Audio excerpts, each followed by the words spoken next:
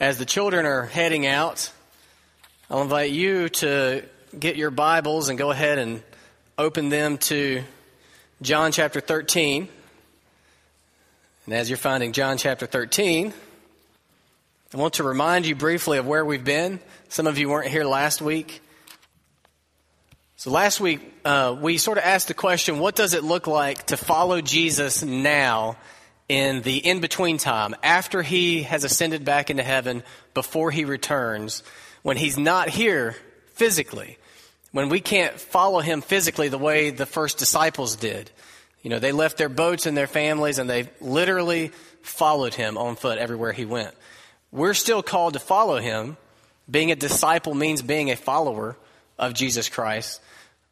But I don't want us to have a vague notion of what that means. I want us to have a very clear, concrete notion of what that means. So we were reading last week in John chapter 13, as Jesus was saying goodbye to his disciples, he told them, I'm leaving, where I'm going you cannot follow.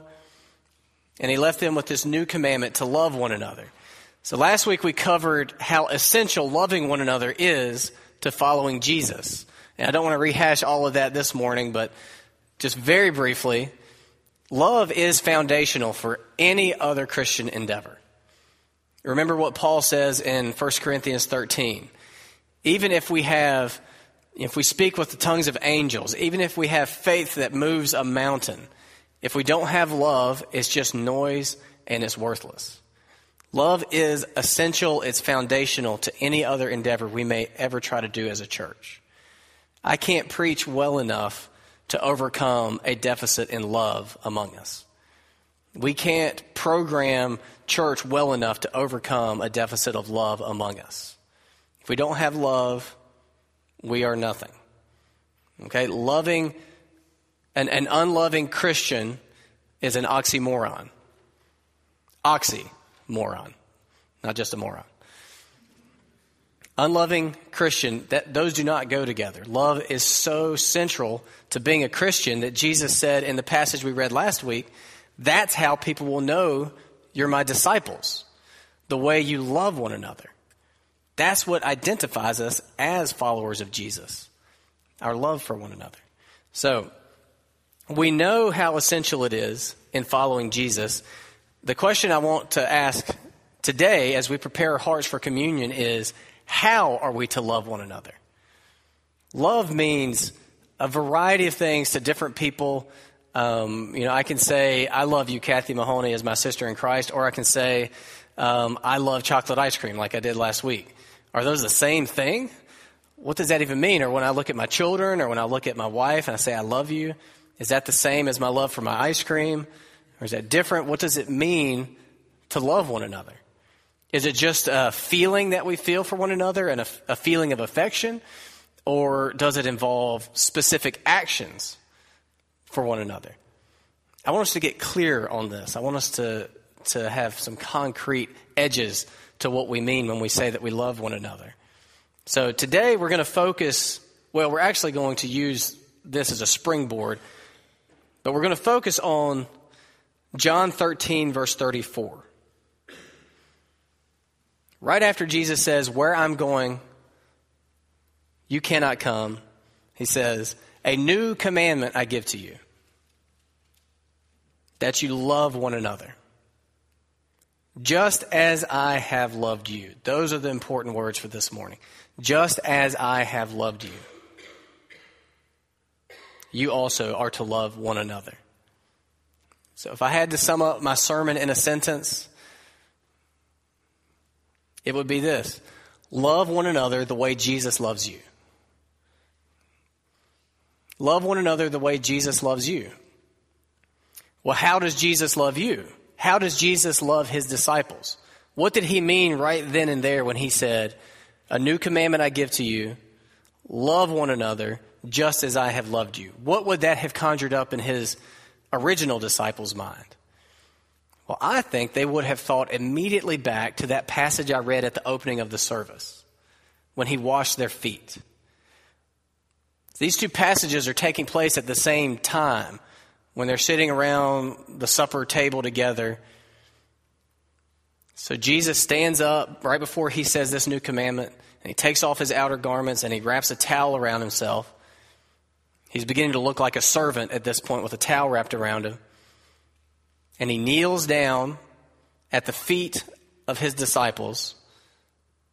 He's got water in a basin that he poured, and he starts to wash their feet. Now, there's stigma about feet today when we have much better hygiene. We don't have to walk around in filthy streets where their sewage system was just open, where animals had walked the same path with open sandals on. We take much better care of our feet today than they did then. And even today, if I said, instead of communion, we're going to wash one another's feet, you guys would probably be pretty weirded out by that. But this is what Jesus does. He bends down and he washes their feet. And this was a job only for you to do for yourself or for the very most lowly of servants to do. This wasn't something that was typically done, that people would wash each other's feet. When you were eating together, you pointed your feet away from everybody else. You didn't want your feet like pointing toward anyone because it was a sign of dishonor. So this was a very shocking act that Jesus did by washing his disciples' feet. So he went around, he used the towel that he'd wrapped around himself, he used the water, he scrubbed their feet. Okay, you would have to scrub. I don't know, some of you may not actually even physically wash your feet. You may just hope that the shower, the stuff that goes down will do it. But this was stuff between the toes, it took work. And I would imagine that he did a good job. It probably took quite a few minutes. He washed their feet. And then he says in John chapter 13, starting at verse 13, I think that's what I put up there. If I then, your Lord and teacher, have washed your feet, you also ought to wash one another's feet. For I have given you an example, that you also should do just as I have done to you. Okay, so this example, this recommendation would have been still ringing in their ears. Their feet, as they heard Jesus say over in verse 34, a new commandment I give to you, that you love one another. Just as I have loved you, you are to love one another. They're sitting there, their feet are clean, probably still air drying. He just said, this is the example. I've done this for you, you do this for one another. Now, some traditions still literally wash one another's feet. Some church traditions, they take that very literally. And you can see why they would. I mean, look at the language. You should do just as I have done to you. Now, it may be some relief to you that I don't actually think that that's what he meant, that we should literally wash one another's feet. I don't at all mean to disparage those traditions that do that. I think there can be great value to that. I don't think that was his point. I don't think what he was doing was about feet. I think it was about something bigger. I don't even think that he was saying that you should do, throughout the generations of Jesus' followers, that his followers should do the modern day equivalent of washing each other's feet. For one thing, we really don't even have a modern day equivalent of what foot washing was back then. This wasn't ceremonial back then. This was a practical need that had to be done. Our feet aren't that dirty now. We don't have to wash our feet before dinner. I've read some people say if there was a modern day equivalent, maybe it would be washing one another's toilets. It's not something, we don't post on Facebook when we wash our toilets. It's sort of a private thing, and it's not something that, when you have a guest come over, you want them to do for you. You want those to be clean before your guests arrive. Whenever we have company over, that if we can only get one thing done in preparation, Meredith makes sure that the toilets are clean. I'm talking a lot about Meredith today, since she's not here. But see, that's still not exactly an equivalent, and I don't think that he's saying that we should have a program in which we go to one another's houses and clean each other's toilets. I just don't think this is about feet. I don't even think it's about doing dirty work for one another. I think it's about humility. I think when Jesus says, love one another just as I have loved you, with that foot washing just echoing in their memories from just a few moments earlier, I think he means humble yourselves for one another. So let's look at it again. If I then have washed your feet, you ought to wash one another's feet. But he interjects that he is their Lord and their teacher. He doesn't just want them to wash one another's feet. He wants them to remember that their Lord and their teacher washed their feet. Lord and teacher, these are exalted titles for someone. That's up here level. Foot washing is down here level, the very lowliest level. The point isn't the feet or the grime. The point is the demotion from Lord and teacher to servant.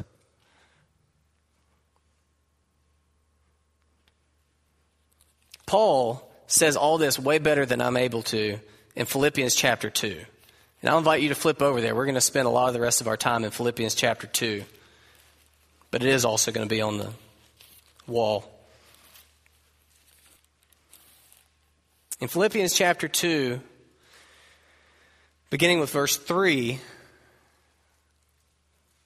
I think God, the Holy Spirit, inspired Paul to elaborate on what Jesus meant when he said to love one another just as he has loved us, to wash one another's feet just as he did. Paul writes, do nothing from selfish ambition or conceit.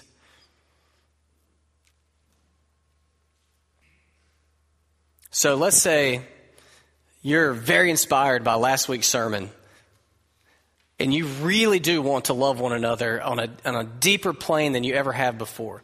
And you decide, I've let a lot of sermons go by without really applying it to my life, but this time I am going to respond. I believe God's word says that love is essential and foundational to everything. So I am going to set my face to love my brothers and sisters in Christ in this church. Well, what will you do? See, I think Philippians 2 gives us some insight into actually what that would look like, what that will look like as we do that. It would first not look like doing anything, but by stopping some of the things that we're already doing. It would look like doing nothing any longer from selfish ambition or conceit. Selfish ambition is it's self-promotion. Conceit is not a word we use a whole lot, but I studied back into what the Greek word probably meant. Some of your translations may say vainglory. It's the idea of empty pride. It's the idea of thinking highly of ourselves, but for no real good reason. So we're to love one another by not promoting ourselves and not thinking too highly of ourselves. We're to shut down that part of our minds and our hearts that is responsible for self-promotion and self-inflation. Just power those departments down. Okay, and then he goes on. Do nothing from selfish ambition or conceit, but in humility count others more significant than yourselves. If you have the NIV, I think it translates it better than yourselves. And I don't think that's a good translation, because it's not that we're to look at one another as though we're qualitatively better, but that we're to give other people more substance in our view, to give them greater significance in our mindset than ourselves, to look at them as more substantive than ourselves. Do nothing from selfish ambition or conceit, but in humility count others more significant than yourselves. Turn down the self, turn up the other. Like if you had in your mind a volume knob on the thoughts about yourself and the thoughts about others, you would turn down the thoughts about self all the way to 0 and turn up the thoughts about the other as high as you can. And then he goes on. Let each of you look not only to your own interests, but also to the interests of others. So here's the whole process of this humiliation Not in the negative sense of it, but the positive sense of the humbling yourselves. You step out of the self and get freed from it so that you can focus on the other. You stop looking only to your own interests so you can look to the interests of the other.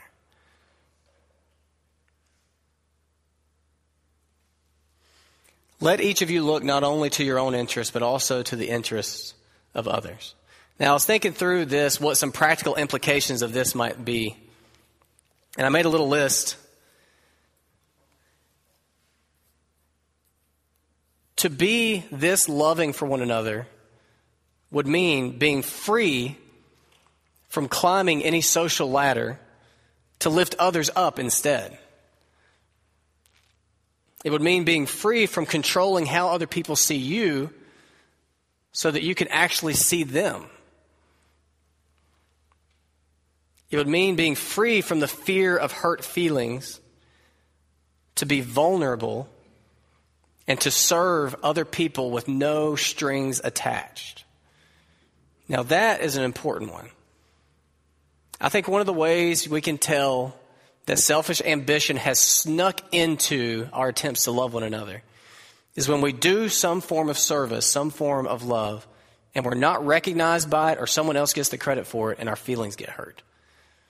I think that shows that there was some selfish ambition in there. Because love isn't about the self. It's about the other.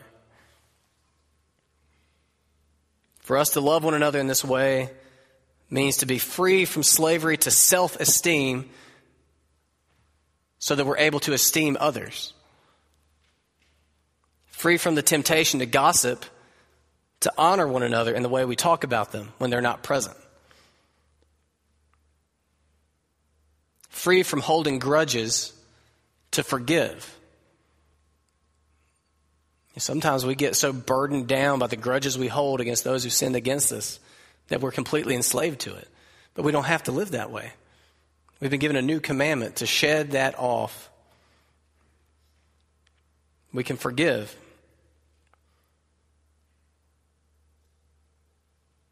Free from the need to justify ourselves, to just be honest and transparent and say, I'm sorry. Free from self-consciousness, to be aware of others. Free from the need to be right, to yield to others. Free from the need to be heard, to listen to others. Free from the need to be seen, to be able to see others. Free from the need to grasp at anything so that we can empty ourselves for everyone. This is the way Jesus loves us.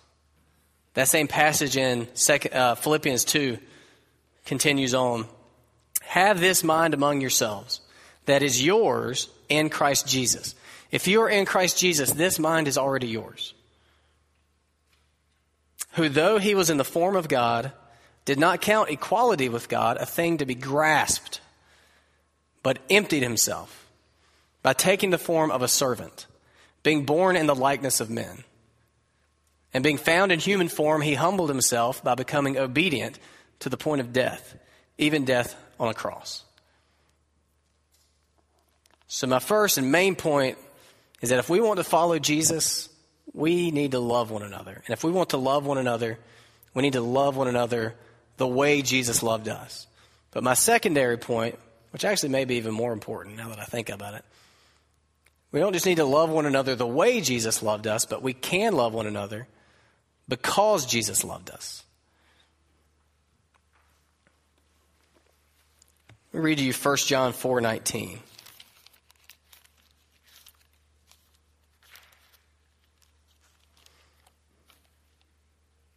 We love because he first loved us. The reason we're able to love this way with such selflessness, with such reckless abandon, is because he first loved us that way. This is why real, true Christian love seems unconditional.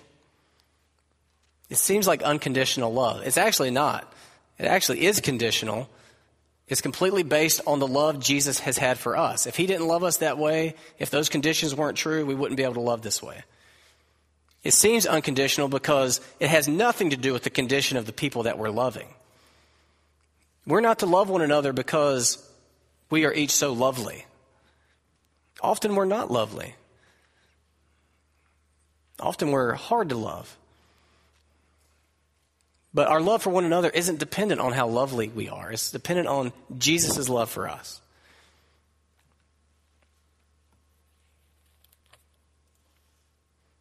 We're about to take communion. And as we do, I just want you to hold these elements in your hand. And all I want you to think about is how much Jesus has loved you. How he gave himself for you. He's just lavished his love and grace upon us. I just want you to fill up with that so that you're so full with that you're able to just pour it out into the lives of the people around you. And as we walk out of here, as you're with your families, as you maybe are going to lunch with your friends or whatever you're going to do, love one another just as Jesus has loved us. I'm going to pray, and then I'll invite the deacons to come forward and we'll partake in communion together. Would you bow with me?